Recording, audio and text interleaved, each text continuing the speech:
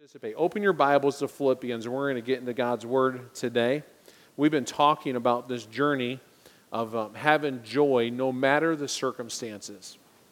And the Apostle Paul has written this letter, we've learned, to the church in Philippi.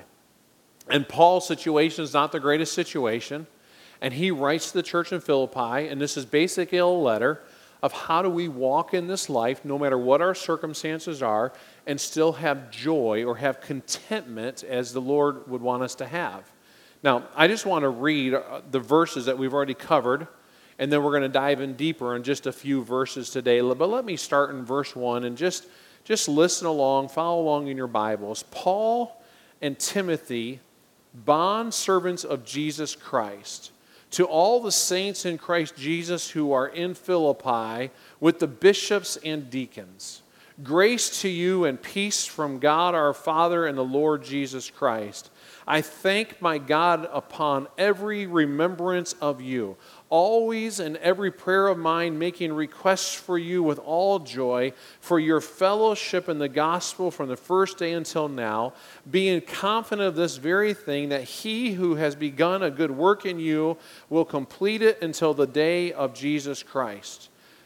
Just as it is right for me to think this of you all, because I have you in my heart, inasmuch as both in my chains and in the defense of the confirmation of the gospel, you all are partakers with me of grace. For God is my witness, how greatly I long for you all with the affection of Jesus Christ.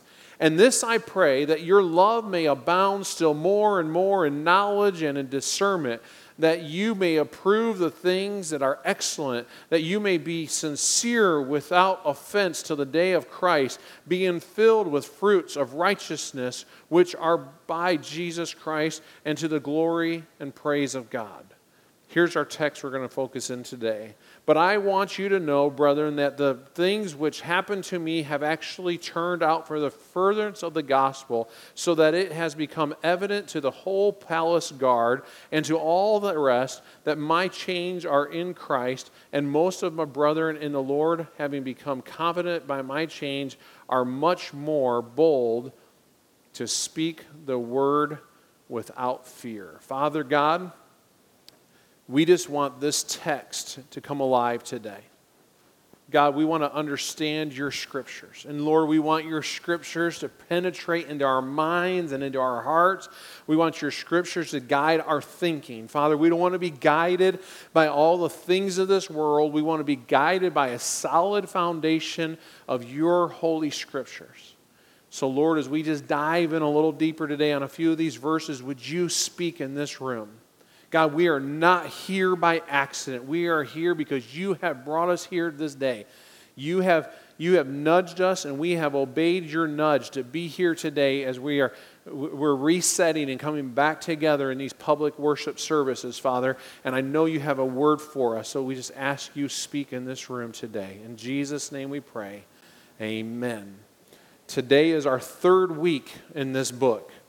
Quite honestly, I don't know how many weeks it's going to take us to get through this great letter as we learn how to have joy no matter what life is throwing at us, no matter what the circumstances are, no matter how crazy it is. And in chapter 1, we're learning how to live with that single mind, that single focus, a mind that is focused on one purpose, a mind that is focused on God's purposes, God's plan, God's provision, God's way of doing things. It's a mindset that is focused on the kingdom of God. And at the core of what Paul is teaching the church in Philippi, he's like, if you're going to have joy, then you have to have a single mind that is focused on the things of God. And so as we walk through the book of Philippians, we're starting to see that. The Apostle Paul is writing to the church in Philippi. Remember, he's writing, and he's in a Roman prison when he's writing this. While he's actually chained up, while Paul is shackled up, his heart is unshackled, and it's filled with extraordinary joy, which is just mind-blowing to me when I start to think about the Apostle Paul being chained up and at the same time having joy. But joy permeates this letter over 15 times. In 4 short chapters, he's like, you got to have joy. Here's your joy. Here's your joy. And it's not a joy that is dependent upon circumstances.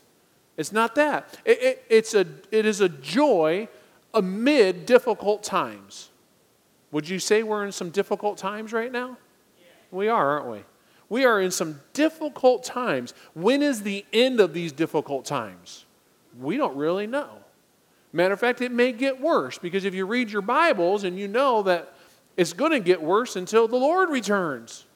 And so how are we going to handle these circumstances that we are in? It's a joy during the hardship and during the trials. It's a joy in the midst of the chaotic, out-of-control culture and society and the world. And Paul is writing about this, and it's like you read this letter and you're like, did he write that for today? Yeah, he did. He did.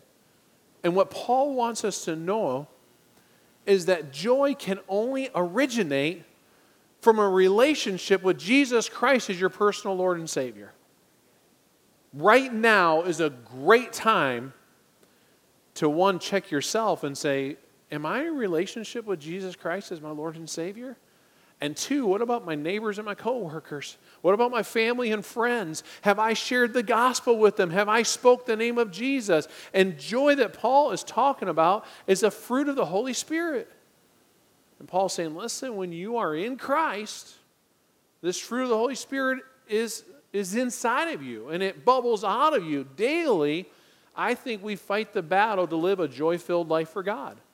Is anybody else struggling with that? Few of us are, aren't we? It's tough. It's tough. Or because we allow our circumstances then to dictate our joy, and many times then control our response or attitude. I'd like to say I have this all licked and all under control. I don't. I'm reading through it and I'm like, oh my goodness, Lord, what are you trying to do? Why'd you take me to this book, Father? Why are we walking in Philippians? Let's think of it this way. Suppose you go to the Grand Canyon. Anybody would like to take a trip? Who's been to the Grand Canyon? Raise your hand. Few people have been to the Grand Canyon. Imagine taking a trip to the Grand Canyon, and you get out your lawn chair, perfect spot. You find the tree where there's a little bit of shade right there, and you're like, I can park myself right here, and I'm just going to spend the day just chilling and looking over the Grand Canyon. I'm going to have this nice, quiet, restful day, enjoying God's creation, and you're all set up perfect for that, and all of a sudden, this turkey pulls up in front of you driving this old 1970 Winnebago, and he parks right in front of your spot. I mean, what would you do? I mean, could you imagine? The person will, all of a sudden the circumstance has just changed dramatically. Wait a minute. I picked out this spot, my chair, the shade, my glass of iced tea. I have a couple lemonades ready to go, and I was going to enjoy this day, and the Winnebago pulls up right in front of me. Now, you could sit there and you could be focused on that Winnebago, griping the whole time. I can't believe they put that Winnebago right in front of me. Why did they park right in front of me? I sat here first, and they blocking my view. You could say, I deserve this. I've done some rotten things in my life. I've messed up. Man, this, I guess, is just what I get for the way I've been behaving. You could become jealous of the people who are behind the Winnebago because they're still enjoying the great view of the Grand Canyon. You could be like, no, they got the greatest view. I can't believe this. It's unreal. But there's another option. You can move your chair. You could get up and take your little cooler with your sandwiches and your iced tea and your lemonades in your chair and say, I'll just go move right on down here, and I'll set me up another area where I can look over the grand creation that God has given me. And I can still enjoy this great day. See, we have bought into the lie from our culture that joy comes from being happy or good or perfect circumstances. That is a lie from the evil one. And we buy into it. And we play that game. We bought into that. And it's no wonder that many Christians are going through what we're going through right now, lacking joy, lacking contentment, lacking happiness, and we look like the rest of the world going, why me? This is so horrible. This is so terrible. I can't believe the governor did this. I can't believe the president did this. I can't believe this is happening. Maybe it's time to move our chair. Maybe it's time to move our chair and pick up our chair with God and say, God, life's kind of stinky, but I'm going to move over here and I'm going to change the view. And the view is going to be with your eyesight and not my eyesight. See, we tend to measure Or we tend to allow our joy to be controlled by what's going on around us. What's the latest news story? Can I give you all a hint? We got rid of our DirecTV about a month ago now. Because there's no sports on. And there's a lot of news. And I really needed to get my lazy bottom off of the couch and go do some exercise. And so we said, let's just trade one bill for another and let's go start the YMCA. And since we've gotten rid of our DirecTV, I got to tell you, I've watched maybe 30 minutes of news in the last 30 days. It's been wonderful. It has. Just a little side note for you, turn it off. Because it will start to control your mind. And it will start to control your joy because all you hear is all the negative. What about social media? How much time are you spending on Twitter? How much time on Facebook, on Instagram? Look at all that stuff. And just control what you're doing and how you're doing it and how you're thinking. What are people at work telling you? You get to work and it's just all the talk about what's going on in politics, what's all going on with the COVID situation. And then it weighs so heavy on you. I get it. Because I'm a fellow struggler with you. But joy isn't creating perfect circumstances. And joy isn't pretending that our circumstances are perfect, because they're not perfect.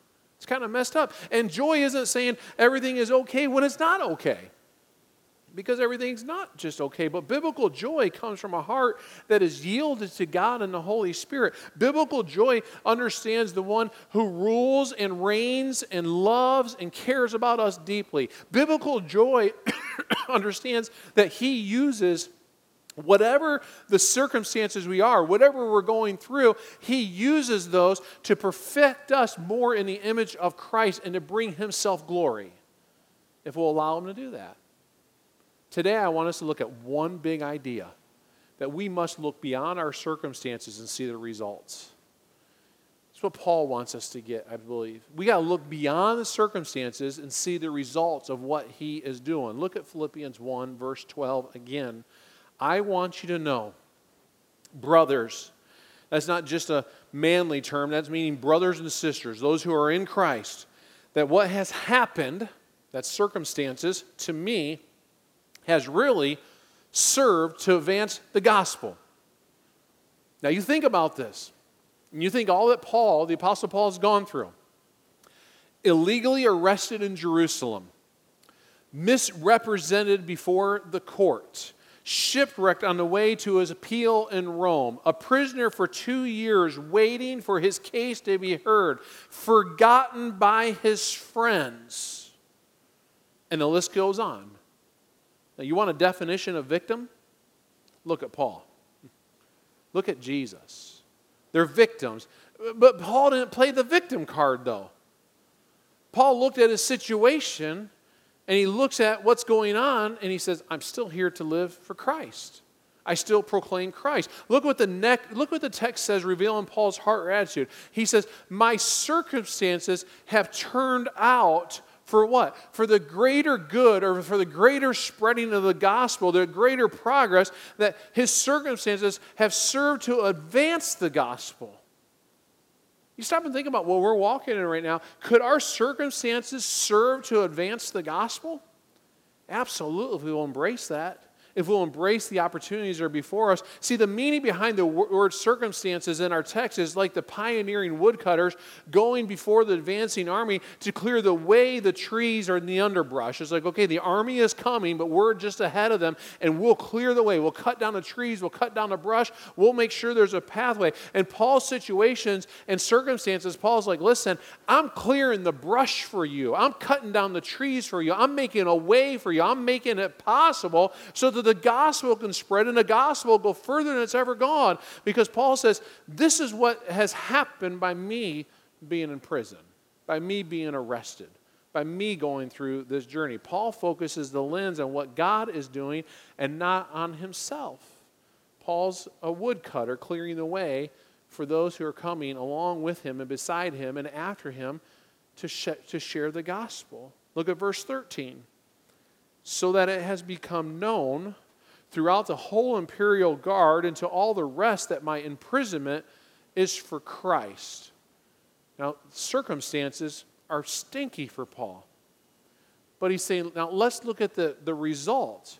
It's believed that the whole imperial guard meant about 9,000 elite guards. An army, a military of 9,000. And Paul shared the truth of the gospel with one or two or three. But then how did he get to 9,000? How did 9,000? It says the whole imperial guard. It doesn't say a few of them. The whole imperial guard had an opportunity to hear the message of the gospel. Now, it doesn't tell us they all came to Christ, but they got a chance to hear the gospel. His demeanor lifted up and exalted Christ. He didn't waste his words on harping to the guards. He didn't stand in prison and saying to the guard, he's changed you, hey, I'm innocent. Hey, get me out of here. I shouldn't be in here. This isn't right. I've got rights. I've got my rights. He didn't complain about his chains. He preached Christ.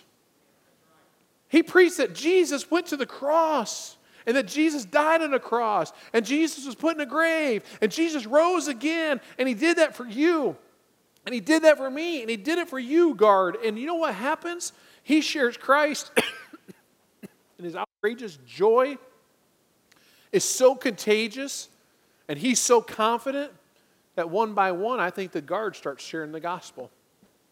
They went back and started talking to their buddies because Paul couldn't preach to all 9,000 of them. And it says the whole imperial guard hears the message. He shared Christ. His outrageous joy led people to salvation because Jesus was more than just Paul's Savior. Jesus was Lord of his life. Jesus truly had the steering wheel of life for Paul. Jesus was Lord of every decision that he was making. And Paul could have very easily sat in prison and said, I'm writing letters to the governor. I'm writing letters to my mayor. I'm putting a post on Facebook because I'll straighten all this out with my one post. I'm not picking anybody here. He didn't do that. He preached Jesus Christ. He's sitting next to the guard. He says, you know what? Do you know Jesus is your Savior? Do you know what Jesus did for you? Do you know what he did for me? Hey, let me tell you my story. I was this awful, filthy guy. I actually persecuted Christians. I was actually there when they stoned Stephen. I gave approval of it. I thought it was pretty cool that we were stopping people who were going down the way. But I met him, and he changed my life, and he can change yours too. Do you know y'all can do that? Every single one of us have a story. And as you connect the dots between Acts and Colossians and Philippians and Ephesians and Corinthians, and you start seeing that, you see Paul shares his testimony. Here's what Jesus did in my life. Do you want to meet him? Let me tell you about him. And all of us have a story. Even if you started out church in the nursery, you have a story.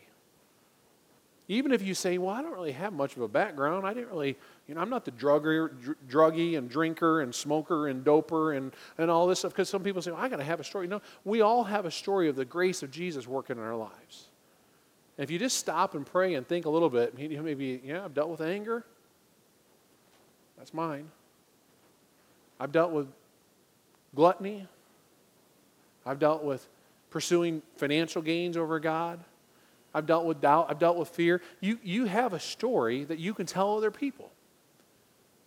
And then you say, this is what Jesus has done for me. Jesus was at the core of his being and his purpose and his life, every moment of his life. One by one, the guards then hear the message. The guards hear the message of the gospel, took back to the barracks and shared it with other guards. And you look at verse 13 again. It says, has become known throughout the whole, not part of it, the whole imperial guard has become known.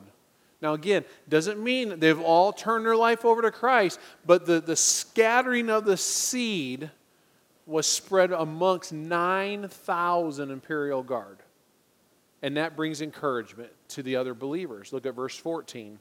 And most of the brothers, having become confident in the Lord, by my imprisonment, are much more bold to speak the word without fear.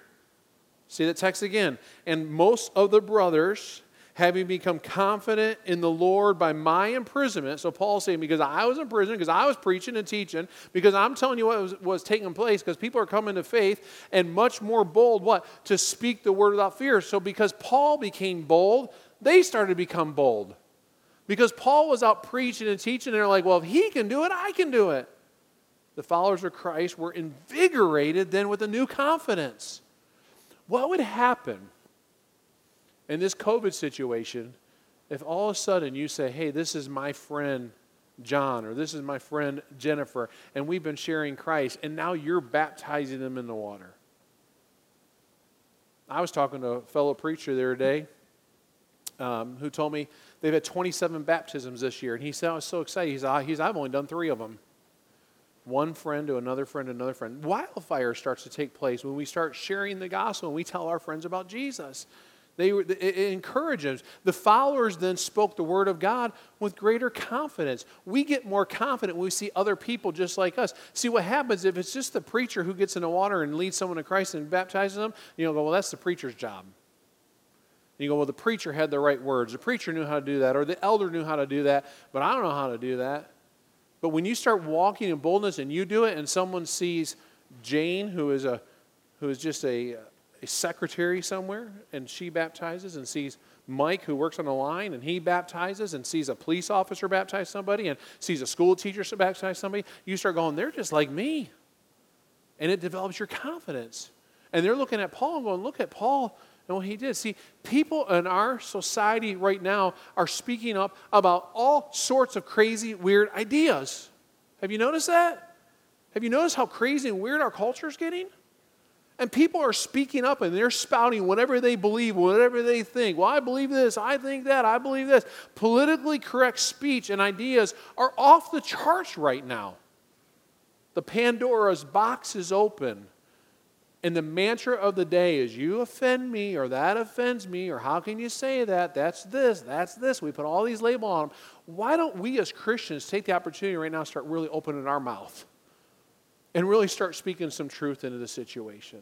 Because our world needs truth, but by and large, Christians often remain timid and scared. Well, I should share my faith. I'm not really sure. Not really sure. You know what? The other day I had a lawn work done, and a guy came to my house and checked out some weeds, and he said, I'll be back to spray. And I was sitting in the garage. He pulled it to spray, and casual conversation. His name's Chris. I said, Chris, how old are you, 27? I said, got any kids? He said, yeah, I got 5 kids. I said, 5 kids at 27? He said, well, I started a little bit young. I said, yeah. I said, let me just ask you a question real quick. He goes, I said, do you know Jesus? He said, I was raised in church and been away from it. I said, Chris, now's the time to start changing. I said, you have 5 kids who need to know Jesus. He said, yeah, I do. He said, and we had such a great conversation. You know what? He didn't take the spray off the back of his truck and say, get away from me, you're talking about Jesus, and start spraying me. He didn't do anything like that. He didn't go to the truck and call his manager, hey, this guy's talking about Jesus, I got to get out of here. He was very open to a conversation about Jesus. I don't know where that's going to go. Got his number, we did some texting. All of us can do that. And why not get bold in this situation? I've had some conversations with people like, is this the end times, Brian? Is the Lord coming back? Yeah, we're in the end times. We are in the end times right now. Now, we don't know God's timing. Does that mean in the next month? Does it mean in the next year? Does it mean in the next 5 years? But we tend to be too relaxed and too laid back. Like, well, the Lord's coming someday. I'll tell him someday. Someday could be tomorrow. And if we can post, hey, buy this ugly Ohio State mask right here where you get it. If we can post that kind of stuff, or if we can post root for my team, or we can post the latest recipe, or we can talk to people about all kinds of stuff, why can we not start looking at people, hey, can I just ask you a real serious question? What's that? Do you know Jesus Christ is your Savior? Not where do you go to church? Where do you go to church? Well, I go to church over here, and they're like, where's that at? Well, yeah, I think I go to this one church, or I get on, no. Do you know Jesus Christ is your Savior? Because a lot of people go to church, or a lot of people say they've gone to church, But Jesus Christ being their Savior is a whole different conversation. And I would just challenge you in this COVID situation and in it right now, just take that leap of faith with somebody. Just say, all right, God, my preacher asked me to ask this question. I'm scared to death right now. I'm afraid of it. But God, I want to ask this person right now, hey, can I ask you a real quick question? Yeah, what's that? Do you know Jesus Christ is your Savior? And take the leap. Right, Steve? Sometimes you got to take the leap. I say Steve because Steve loves to share the gospel. And sometimes we don't know what to say. We expect the conversation to go a certain way. But sometimes we don't know. People are more open right now to hear about Jesus than they ever have been. See, it's not our job to condemn the world. Jesus has already done that. So let him do his job. It's not our job to judge the world. Let him do that. The lost do need us, though, to speak up. They don't need us to spew out bitterness and cynicism and hate towards them. They need us to speak up and share who Jesus is and why a relationship with Jesus is so important. The lost do not need us to be unkind. We do, however, need to proclaim the gospel so that they know they can be set free. Paul was in chains, yet he was still free. And we have many right now who are in chains. It's called the chain of fear because of what's going on in our culture.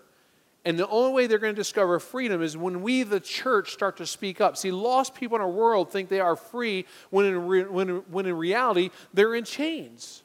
And they won't understand freedom. They understand Jesus. And Luke chapter 2 says, and the angel said to them, fear not, for behold, I bring you good news of great joy that will be for all people. For unto you is born this day the city of David a Savior who is what? Who is Christ the Lord. When people discover that, that brings joy. See, not everyone is called to be a missionary. Not everyone is called to be a pastor or vocational ministry leader. We are, however, all called to be witnesses for the Lord Jesus Christ. And Paul's encouraging the church in Philippi. He's saying, listen, I'm going through this so that together we will be witnesses. And he says, this brings me joy. The followers of Christ had far more courage. And what they do? They then spoke the word without fear. So God uses our chains. He uses our circumstances for his glory and his growth. Don't get stuck on the circumstances. Look at what the end result is or could be. Bow your heads.